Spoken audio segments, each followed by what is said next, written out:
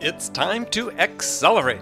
Hi, I'm your host, Andy Paul. Join me as I host conversations with the leading experts in sales, marketing, sales automation, sales process, leadership, management, training, coaching, any resource that I believe to help you accelerate the growth of your sales, your business, and most importantly, you. Hello and welcome to the show. I am amped up to talk with my guest today. Joining me is Ian Brody, the UK-based author of Email Persuasion, Captivate and Engage Your Audience, Build Authority, and Generate More Sales with Email Marketing. If you say the words email marketing, most people automatically assume that you're talking about spam or some other impersonal mass email campaign to generate new leads.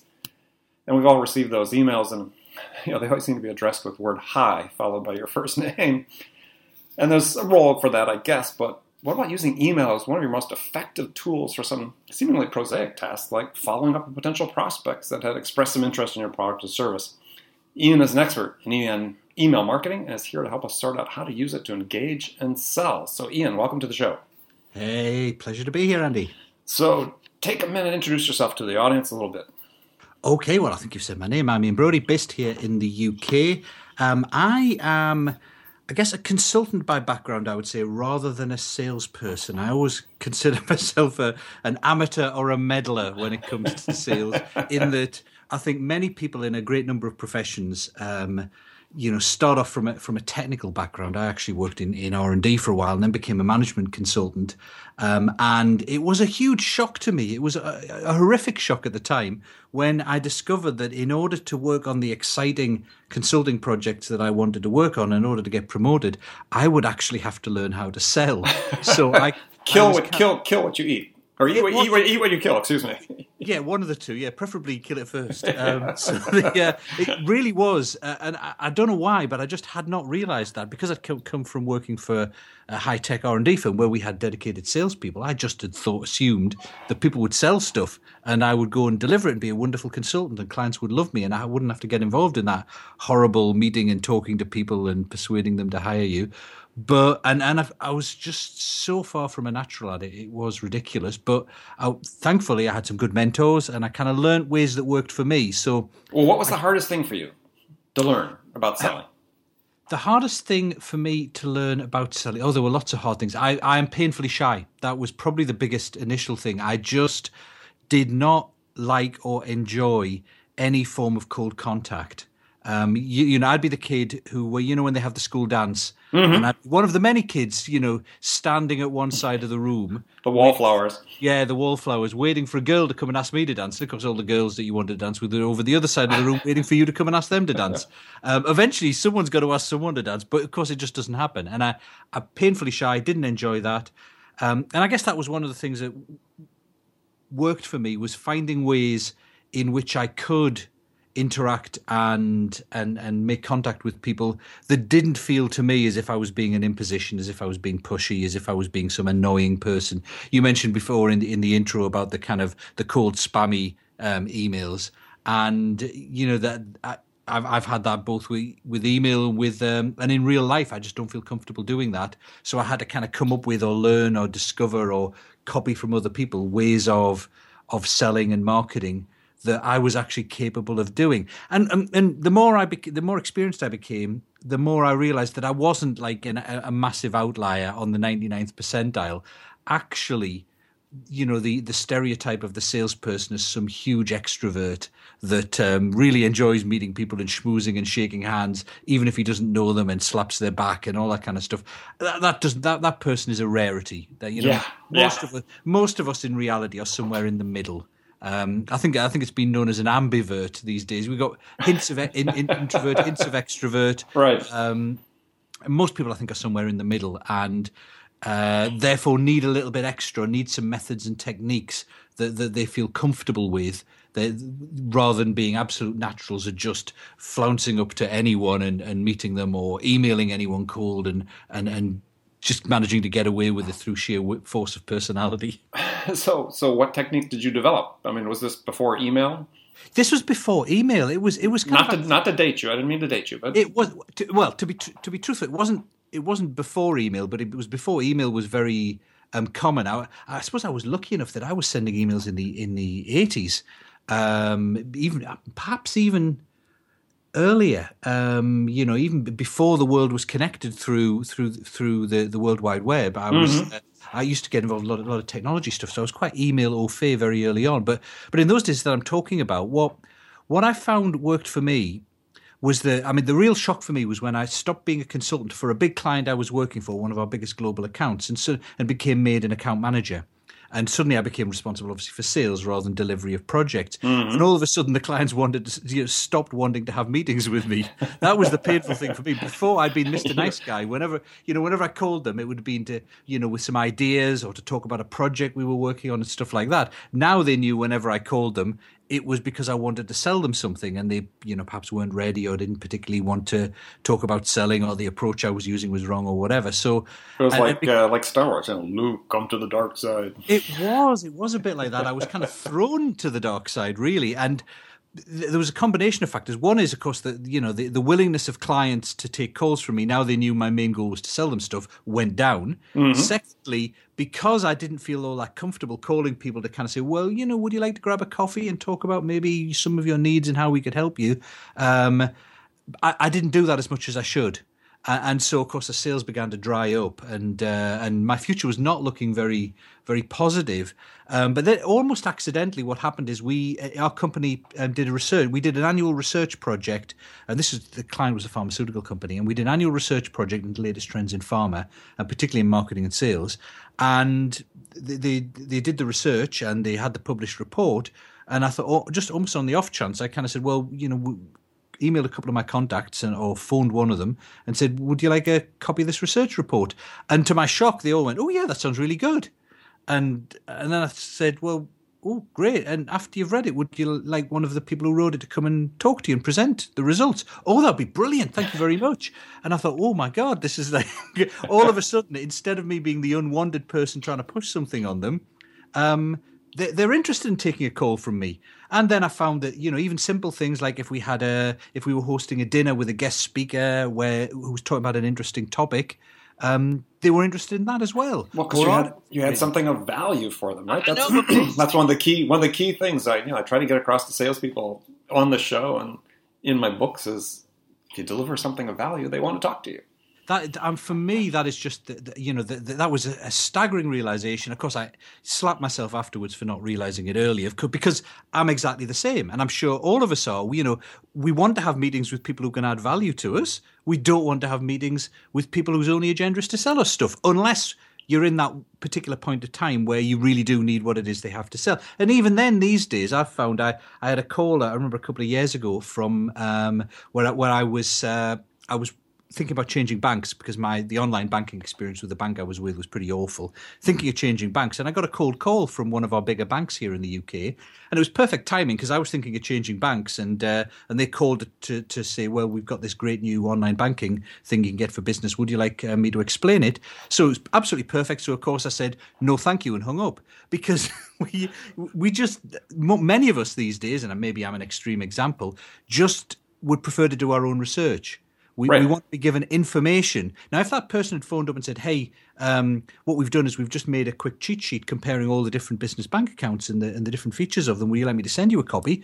I'd have gone, yeah, great. That would be really handy. But because their agenda was obviously to sell to me, and because I don't need to be sold to, I can do research. I can do it myself now. There used to be a time when, having a meeting with a salesperson was the price you had to pay to get information about what was on the market. That's no longer the case. So, we're not willing to pay that price. We'll do our own research by and large, unless the salesperson has something of value to offer to us. I mean, the way I describe it these days is, and apologies to insurance salespeople here, but because of the stereotype, the description works and gets my audiences to laugh when I talk about it. But I offer them the chance of kind of meeting with an insurance salesperson. To those people in the audience who don't need to renew their insurance right now, I know this great salesperson. You'd love him. He's a really nice guy. Would you like to meet with him for 15, 20 minutes for him to tell you about his products and services and how they might help you? And usually out of a room of 20, 30 people, one person says, oh, all right. But then if you say to them, Tell you what, here's an alternative. How about if I can get you 15 minutes with Richard Branson where you can bounce some ideas about business? Anyone up for that? And of course, everyone, except the one person who doesn't like Richard Branson, in which case you say Warren Buffett or whatever. But, the difference is huge. And it's because they think they'll get value from a meeting with Richard Branson, and they think some of his ideas might actually be useful to them. Not just value from, we all have value. I'm sure the insurance salesperson thinks a meeting with them will be hugely valuable because they'll be able to do them a great deal on their insurance. But that's all future value. It's all, if you buy from me, you'll get great value from it. With the meeting with Branson, it's value in the meeting itself. So, the ability to add value in every interaction you have with a potential client, to me, it's an order of magnitude difference in terms of the number of meetings you'll get. Absolutely, yeah. And I mean, in my first book, I coined an acronym for that, which I called Selling with MILT, which is maximum impact in the least time, and that impact being value, right? Absolutely. That's what you're trying to achieve because you're trying to consume the least of the customer's time as possible to be able to accomplish that, but you have to deliver the maximum value. Absolutely. And I think I personally think we worry too much about technique. So, whenever people talk to me about, making a first approach to a potential client, they'll kind of go, well, what's the right subject line I should use on the email? And should I email cold? Should I maybe call them? Should I ask for a referral? If I'm asking for a referral, what words should I use? And they go through all these machinations about the technique they're going to use. But the bigger question is, do you have something of value to offer? Because frankly, the insurance salesperson in the example I gave before could hire a plane and skywrite their invite, and it wouldn't work. Right. Wouldn't want to have the meeting. On the other hand, Richard Branson could, mumble and stumble and screw up his words and get it all completely wrong. But we'd all say yes because of the inherent value in the meeting. So yeah, of course, having a better technique is going to get you incremental improvements, but having something of real value is going to get you order of magnitude improvements. So for me, that's the place to start. Right. So then how do we translate that then into email marketing? Okay, so it kind of depends on the type of email marketing we're talking about. Because if you think of kind of on a scale, when you're emailing people, you could be emailing them completely cold. You could be emailing them as a one-off, as a follow-up to a meeting you've had. You've met them in an event, someone's referred you to them or whatever. And then, of course, you've got the kind of permission-based email marketing where they maybe come to your website and they've signed up for your newsletter, etc. So you may want to do different things in different cases. But I think when we're talking about salespeople, especially if you work for an organization, you probably have less discretion and control over the people signing up for the emails and the regular newsletter and stuff that goes out. So if we look at maybe the first couple of conditions where you're emailing cold or if you're following up, let's take the follow-up one as an example. So let's say you've met someone, you had an interesting discussion with them. You talked about topics X, Y, and Z. Nothing immediately came of it. Usually, what most of us do, if there's no immediate actions, we then never follow up with that person. Of course, we only get back in touch maybe to say, we spoke a few months ago and you weren't quite ready to move forward with the project. Are you ready now? And of course, that's a contact point that's not adding any value. The only person who gets any value from that contact is you if they say yes. Or you might, email them and say, I'd really be interested in getting together and finding out more about your business so I could, blah, blah, blah. And all it sounds to the client at the other end is me, kind of self-interest. Right. Obviously, in order to propose the best solution to a potential client, we need to know more about their business and we need to find out about their needs and their buying process and all that kind of stuff. But to them, they already know what they need and they already know their buying. Maybe they know their buying process, so they're not getting any value from it. It's only us getting value from it. The value for them is potentially downstream if you offer something great to them, but that's by no means guaranteed. So instead of follow-up emails kind of chasing and just checking in. I hate any email that begins just checking in. Me too. It's doomed to failure, I think. Just checking in to see how you are. Well, what value is that adding? So just the first thing to think is, how can I add value with this email? And you might decide that for a really high potential prospect, you want to be emailing them at least once a month. Don't think about emailing them once a month just to check in or to try and get a meeting with them to ask them about what they need. Think about that person and what you know about them and what you could send them that might be valuable or useful. So that might be a link to an article that you've seen or an article you've written, ideally, because that builds your own credibility on a topic that you know they're interested in. Or it might be you introduce them to a person of interest, or you might be you invite them to an event, like a conference or a presentation that you think might be useful to them. So just go through, and over time, the more and more you do this, the more you build up your own database of useful stuff that you can email to people or you can invite people to. And sometimes it doesn't have to be all that formal. So if you know someone reasonably well, then you know if they're the kind of person who enjoys, industry gossip or talking about, oh, did you hear so-and-so moved from this company to that company? I wonder how that's going to play out. And that's valuable to them. So value is in the eye of the beholder in many ways. Oh, absolutely. Absolutely. And that's why, of course, when you meet people and you talk to them at events, it's absolutely critical that you focus on asking them questions and finding out about them rather than spending time telling them how great you are. So the more you know about them, the better the impression you make, as we know, but also the more able you are to follow up afterwards based on what they're interested in. Yeah, and I think, I was going to say a couple of tips for that too that are very easy for salespeople, because a salesperson's probably not going to write something very often in terms of original content, is set up Google alerts, right? So when you get a new prospect, some of you met at a meeting, think there might be some opportunity for follow-up, set up a Google alert with several keywords about their business, their industry, the company, competitors, whatever you want. And every day Google sends you an email with a bunch of links to articles and white papers and so on. And so you're never going to be short of things that might have relevance and value to a prospect, given the value of the World Wide Web that's out there. Absolutely. You almost never have that. And then what I do is I'll send an email instead of saying, hey, checking in. Instead, just say something like, geez, Mr. Prospect, I was thinking about you this morning when I read this article about how companies like yours are using technology to improve whatever, throughput or yield or whatever your business. But just simple thing like that. And then you can, if you want, say, there's a couple points in there I think would be great for us to discuss. Do you have time Tuesday at 9 o'clock to do it?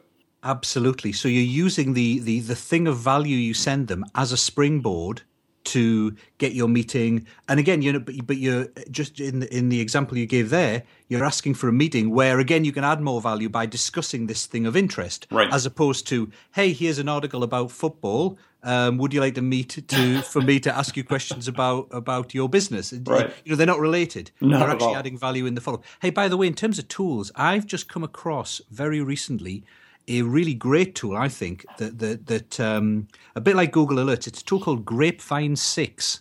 Oh. It's completely free right now. I think it's pretty new, so of course, I'm sure they might be thinking of charging for it in the future. It's called grapevine6.com. Now, is that spelled out 6 or numeric 6? Numeric 6. So okay. Numeric 6. So the word grapevine and then 6.com. And what you do is you sign in with your LinkedIn profile, and basically it just scans your LinkedIn contacts. And then for your first, so what you would want to do is any prospects that you meet, you'd like to follow up with, you'd offer to connect with them on LinkedIn. And what it does is it checks out their interests on LinkedIn. It checks out what they're actually posting updates about and the kind of things they seem interested in based on their LinkedIn profile. And it then suggests articles related to those interests. Very cool. It's almost like a little and it lets you change it. So I have a friend, I just tested it out recently, and I have a friend who is a sales trainer based in Scotland, and he was the first name that came up on the list, and he does customer service and sales, and it did indeed say customer service, sales, and then it said insurance. And he must have, for example, put out a message to his network saying, hey, anyone got any good quotes for professional indemnity or whatever? So I just uncheck the tick box next to it so it wouldn't show me any on that. So you can adjust what those interests are. It also lets you put in their Twitter profile and their Facebook link if they've got that, and it'll check those. And even if you don't use the articles that it recommends, it's still got this little graph there of what the things they seem to be interested in are. So that gives you information for the future to let you say, hey, I'm going to, talk to them about that topic. I wonder why they're interested in that. Or send them articles about that topic or whatever it might be. So it is a really handy little intelligence tool. It's a kind of thing, if you had many hours in the day and you had a really high potential prospect, you might do manually. You might go and look at their LinkedIn prospect profile. You might see where they're mentioned in Google. As you said, you'd have the Google alerts feeding you information. For a really high potential prospect, if you only had one potential client in the entire world, you do all the research you possibly could to find out about them. This tool just lets you do not that amount of research, but a good amount of research automatically and just drops it on your desktop. Perfect. I love it. Well, we're going to take a short break. Now, before we go on the break, though, I have a hypothetical scenario to pose for you, and you can think about it during the break. Come back, we'll get your answer. So here it is. You've just been hired as a new sales manager at a company that needs a sales turnaround. And senior management really has a highly developed sense of urgency to make it happen. So what 2 things would you do in the first week on the job that would have the biggest impact? So think about that, and I'll be back with my guest, Ian Brody. Hi, this is Andy. Connect and Sell is used by sales reps at nearly 1,000 companies, including hundreds of technology startups and several Fortune 500 companies, to overcome the challenges of getting prospects on the phone. Companies using Connect and Sell grow their revenues faster by enabling their sales reps to have more sales conversations in 90 minutes than they could otherwise achieve in an entire week. Connect and Sell can be deployed directly to your sales reps, or you can take advantage of their outbound on-demand service, which delivers qualified prospect meetings scheduled directly on your sales reps' calendars. Visit connectandsell.com to learn more about how Connect and Sell can start filling your pipeline today. Attention, sales leaders. Would you like to give your sales team the tools to drive more quality connects, scale their outreach, and spend more time selling? Well, you can with LiveHive. Get your ROI. Try it now at livehive.com/ROI. That's LiveHive, LiveHive.com/ROI. And we're back. I'm here today with Ian Brody, author of Email Persuasion. So before we jump back into talking about email marketing and email for follow-up and so on, I posed a scenario for you right before the break about you've been hired as a new sales manager to do a sales turnaround. What are the 2 things you do in the first week on the job that could have the biggest impact? I would do 2 things. I'm working here on the assumption that I'm not going to fire the entire sales force and hire a completely brand new. Well, that's up to you. That's up to you. I will work on the assumption that we'll keep people we've got at least for now, until I know more about them. I would do 2 things. Usually, I find a couple of things to be true. One thing that I find to be true is there's always some kind of 80-20 going on in your client accounts, and very often, although everyone knows 80-20 in theory, very few people are living 80-20, especially when it applies across the whole business. So, you just usually for purposes of common sense, you divide up sales reps into territories or whatever it might be. And so everyone's usually got a big one and a medium and one and a small one. And usually what ends up is you end up dividing your effort, often based on who seems to be the most friendly and acceptant, rather than wandering into resistance. So often, very high potential clients don't get covered as much as they should, simply because they may be a bit more challenging. So what I would do is probably get everyone together, and we would pool our ideas and thoughts and resources and do an analysis of what the real 80-20 is in terms of our client accounts, and focus as a team on the top 20% and doing something there. Because whenever I've looked at something like that, it almost always works. Because, I think it's almost like a natural tendency is that you just drift away from that obsessive focus on the top 20%. Yeah. The second thing I would do is I would build on strengths. So I'm a great believer that it's much easier to build on what's working and generate a real load of positive momentum behind that than it is to spend all your time, digging around in what's not working and why might that not be and how can we fix it, etc. So in combination with getting everyone together and looking at the top 20% of clients and really refocusing our efforts on them and maybe reallocating and inevitably finding that one person who's not working on that account actually knows someone in that account, all that kind of stuff. What I would also do is get from the team what has been working really well for everyone individually, share that across the team, and just get that more consistently implemented everywhere. So pick the top 2 or 3 things that are working well already. So rather than, getting stuck in recriminations and discussions about root causes of various problems, we can worry about those later. I would just do more of what is working well. I love it. Great answer. All right, so back to email. Now you've got this powerful tool called the 21-word email. So tell people what that is and how it works. Well, it works a lot like you were actually just saying yourself when you were talking about following up. So 21-word email is just a short email that you can send to certain types of potential clients. And I find one of the keys to getting things going fast, as we just said with that 80/20, if you want someone to buy something from you fast, if you think of the conditions before someone will be ready to buy, obviously they have to have a problem or a goal they're trying to achieve that's relatively urgent. Otherwise, there's no real motivation to buy anything. The second thing is they need to, you need to have credibility that you or your company's products and services can solve that problem. And the third thing is they need to have a reasonably high degree of trust, a good relationship with you, so that they know that even though in theory, you're telling them that this is a great solution, if they can't really trust you, then they don't know whether it's going to play out, or you might disappear after the sale or whatever. So those three things have to be in place. They have to have a problem that's relatively urgent. You have to have some credibility, and you have to have some trust. So if you want to get a sale fast, trust and credibility and the existence of a problem often take time to develop. So, long term, you want to be connecting with people when their problems are just arising, building trust and credibility over time, so that you're top of mind when they really decide to do something. But if you want to do something fast, what you have to do is go the other way around and find people for which as many of those three conditions are actually already in play. So you want to try and find people amongst your contact base who already trust you, who already think you're credible or your company's credible, and who you already know have some kind of problem. So one of the places you can go to look there that I find works really well is what I call dropped prospects. Mm-hmm. So whenever you work with a potential client, you've maybe had a couple of meetings with them, you've talked about doing some work with them or them buying your product, and then for one reason or another it doesn't happen. Now, usually our assumption when that doesn't happen is, they hate me, they fell out with me, my competitor was much better, they're an idiot. You make all these assumptions about why the deal didn't go ahead. And often they're just not true. It could well be, for example, that, 6 months ago when the deal didn't go ahead, they had another, problem elsewhere in their business and other priorities took over, so they deprioritized this. Or they just had a problem getting hold of the budget. Or they may indeed have gone with a competitor, but that might not have worked out.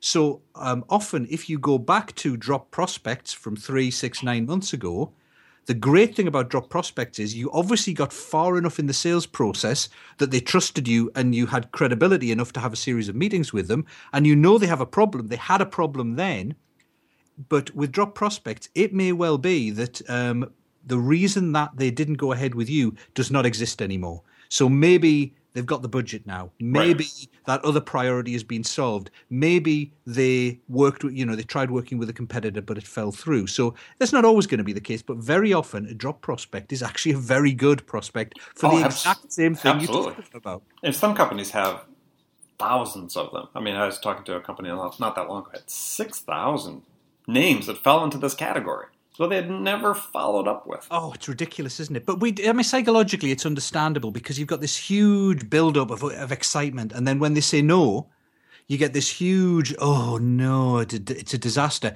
And you almost have to justify it in your own mind. It's almost like we can't live with the thought that we only failed by a whisker. And most failure is, right? I'm a firm believer that the margin of defeat or margin of victory, either one, in sales is 1%. Oh, absolutely. It can absolutely be. 1%. Mentally, though, what we do is we say, oh, no, they hated us. I must have said something wrong. Oh, no, right. They must be idiots. Oh, no, our competitor must have done some sneaky deal with them behind the scenes. And in order to kind of close the cognitive dissonance we have about why we didn't win, we create all these excuses and reasons in our mind that actually aren't true. And actually, just as you were saying, if you go back to them, you might find they're very open to talking to you. And even if you go back to them, even if that same deal isn't on the table, there might be something else. But the key is you've got to go back to them in a way that just isn't there. Oh, we spoke 6 months ago.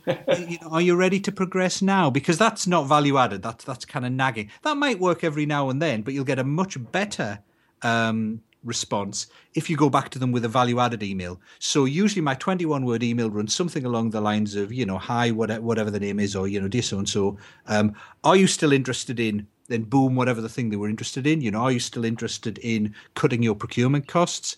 I thought you might find this article useful. So then you just point them at one of those articles we were just talking about before that obviously relates to the topic that you were talking about before. So it's got to be an article or a resource of some sort that specifically deals with the topic you were talking to them about before. So that brings it back to their mind. It adds value. It increases your credibility over and above where it was before. And then just underneath, exactly as you were saying before, Andy, you just say to them, would you be interested in discussing over a short coffee, etc., etc. And that's all it takes. Now, the funny thing I think about the 21-word email is whenever I suggest this to people, I get emails back days. They say, I can't believe it. I had a meeting set up within a day. I had 3 meetings set up within a week.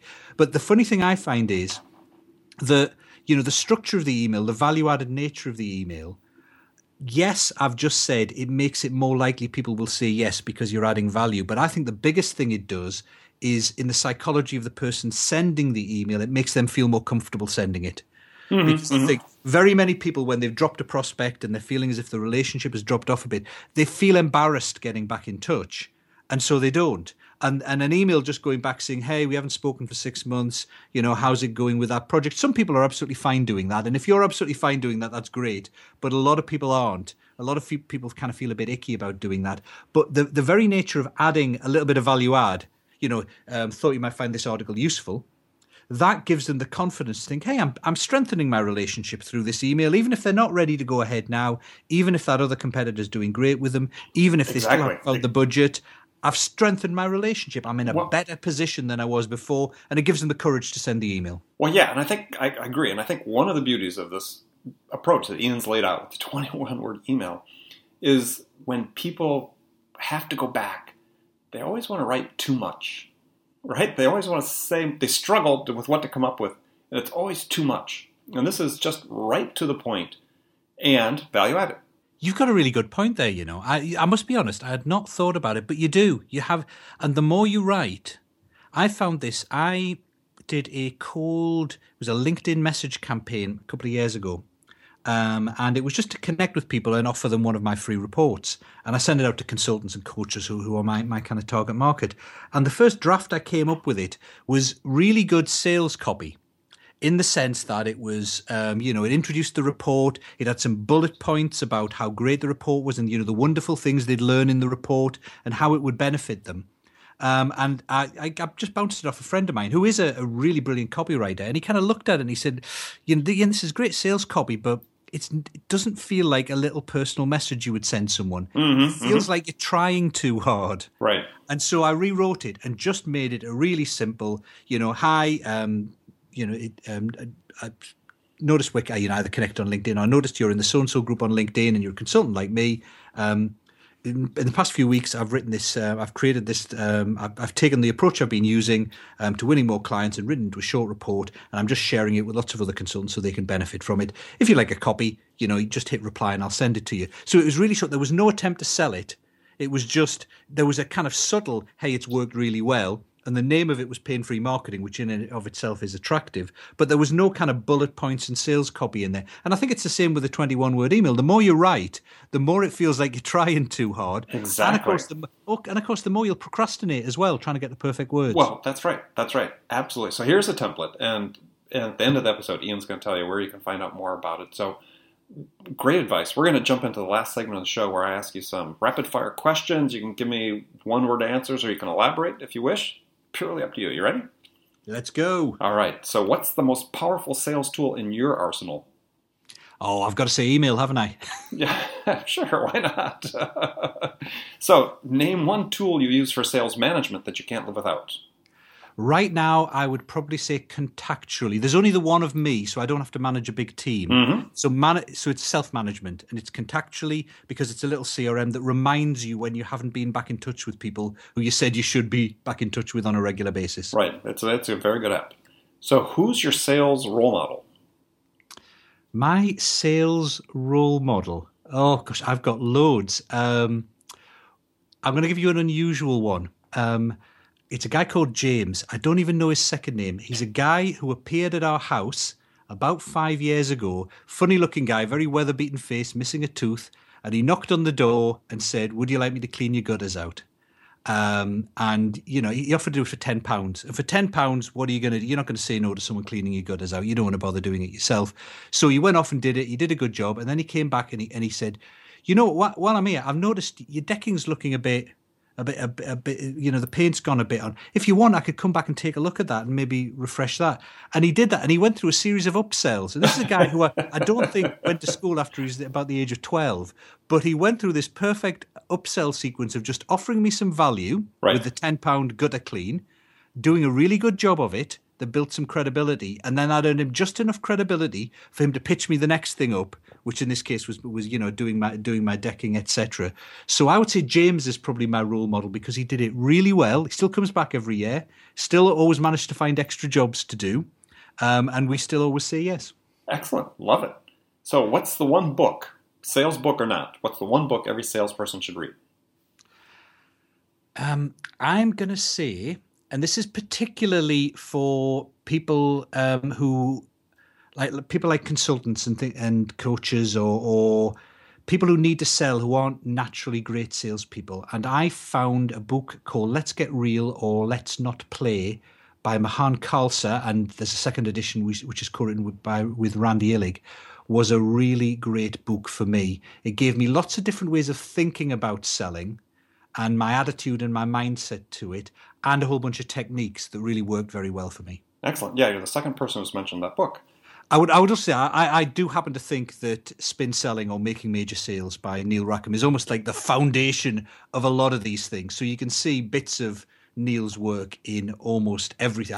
It's almost like I remember once when I was working for a client who was ran a steel, who's the managing director of a steel mill, and we were doing a project for him, and one of the people in the in the audience as he was speaking said, Ralph, the managing director, had gone up and said, this is our number one priority right now. And the guy, one of those cynics in the audience, put up his hand and said, but I thought you said safety is always our number one priority. Of course it is in a steel mill.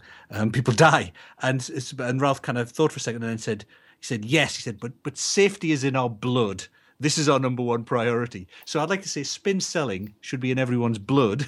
And then the book I'd look at is Let's Get Real and Let's Not Play. Excellent. Here's a tough question. So your favorite music to listen to psych yourself up for an important meeting or sales call? For me, it really varies. It depends, I've got like really varied tastes that change over time. Mm-hmm. But probably if I was to have to fall back on one, it would probably be This Is the One by the Stone Roses. Okay. Gosh, first time I've had that answer. Wow. Probably. I grew up with the Stone Roses here because I moved to Manchester in the mid-'80s. Yeah. And they were the big band, the big cult following in Manchester, and helped form that whole scene that took over the UK for about 10 years. And that was I think that's one of their best. And it has the interesting thing about that song is, I played at workshops as well, it speeds up as it goes through. So it starts off relatively slow, but the beat is very driving, and it gets faster and faster. I like so that, you come to the end, and you're kind of pumped up because it's got fast. It kind of catches you by surprise, and then gets your pulse going faster and faster. All right, Stone Roses, excellent. AC/DC is number one so far. So, so what's the first sales activity you do every day? The first sales activity I do every day. Well, firstly, I don't do a sales activity first. I am a great believer. I try and read first. Okay. Try and read first and do something creative. And one of the reasons for that is I read a little while back some stuff by Dan Ariely, the economist, mm-hmm. that said your brain isn't working at its peak until about an hour after you wake up. So I do stuff like reading to try and get my brain. I sound like a machine here. I don't always do it. Mainly I stagger into the kitchen and grab a coffee, obviously. But apart from that, ideally I would like to read a bit first. And then the first sales activity, especially on a Monday, would be follow-up. So it would be looking at my list of my top priority contacts and thinking, what kind of follow-up can I do to build my relationship with them? Excellent. All right, last question. What is the one question you get asked most frequently by salespeople? I don't get asked a lot of questions by salespeople. I get asked a lot of questions by people who need to sell but aren't great Well, at that's selling. fine. That's same thing. What's the question you asked? And the number one question is almost always some form of how can I do it without being pushy, without being seen as, being a salesperson, without it coming across negatively. And there's always two answers to that. The first answer is often a little bit harsh, and it's, look, if you cannot bring yourself, none of us, very, very few of us are naturally extrovert people who love reaching out to new people. But if you cannot bring yourself to reach out to someone you don't know and speak to them, then maybe you ought to consider getting a job rather than running your own business or Exactly trying right. to sell. So do have a think about it. If you're so far to the extreme, most of us are somewhere in the middle of the normal curve. We're not that extreme extrovert salesperson who has no problem with it, but neither are we that total introvert who can't speak to anyone they don't already know. If you are in that, then consider another job. But for most of us in the middle, the thing then is, that goes back to exactly what we were talking about earlier. Find a way of adding value with your key communications. That way people will want to listen to them more and you'll feel better about doing them. Excellent.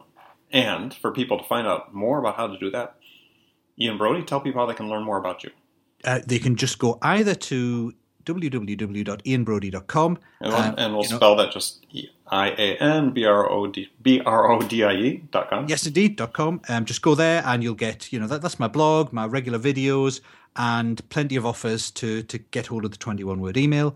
And the other thing is, if you're interested in the book, there's a website called emailpersuasion.com that contains a load of free resources and videos and other training specifically about email marketing. Great. Well, I want to thank you for joining me today. Again, my guest has been Ian Brody, coming to us from all the way from the UK, just south of Manchester. And remember, friends, make it a part of your day every day to deliberately learn something new to help you accelerate your success. Subscribing to this podcast on iTunes or Stitcher is an easy way to make sure that you don't miss any of our conversations with top business experts like our guest today, Ian Brody, who share their experience and expertise about how to accelerate the growth of your business. So thanks for joining us, and until next time, this is Andy Paul. Good selling, everyone. Thanks for listening to the show. If you like what you heard and want to make sure you don't miss any upcoming episodes, please subscribe to this podcast on iTunes or Stitcher.com. For more information about today's guest, visit my website at andypaul.com. Hi, this is Andy. I have a special offer for loyal listeners of Accelerate. It's a no-obligation free trial of my zero-time selling interactive online training. Now, I've worked with thousands of sales reps to teach them how to use my zero-time selling to boost their productivity and transform the results. And so if you want to learn the same proven strategies to help you open more doors, have more effective sales conversations with prospects, and close more orders, then my zero-time selling interactive training system is a fit for you. It's incredibly simple to start. Just take out your smartphone and text the word TRUST, that's TRUST, to 96,000. Now, do you have your phone ready? Send a text to 96000. That's a 9 and a 6 followed by 3 zeros. Now enter the single word message TRUST and hit send, and you hear right back from me with instructions on how to sign up for your free trial on my zero-time selling interactive training. I look forward to seeing you there.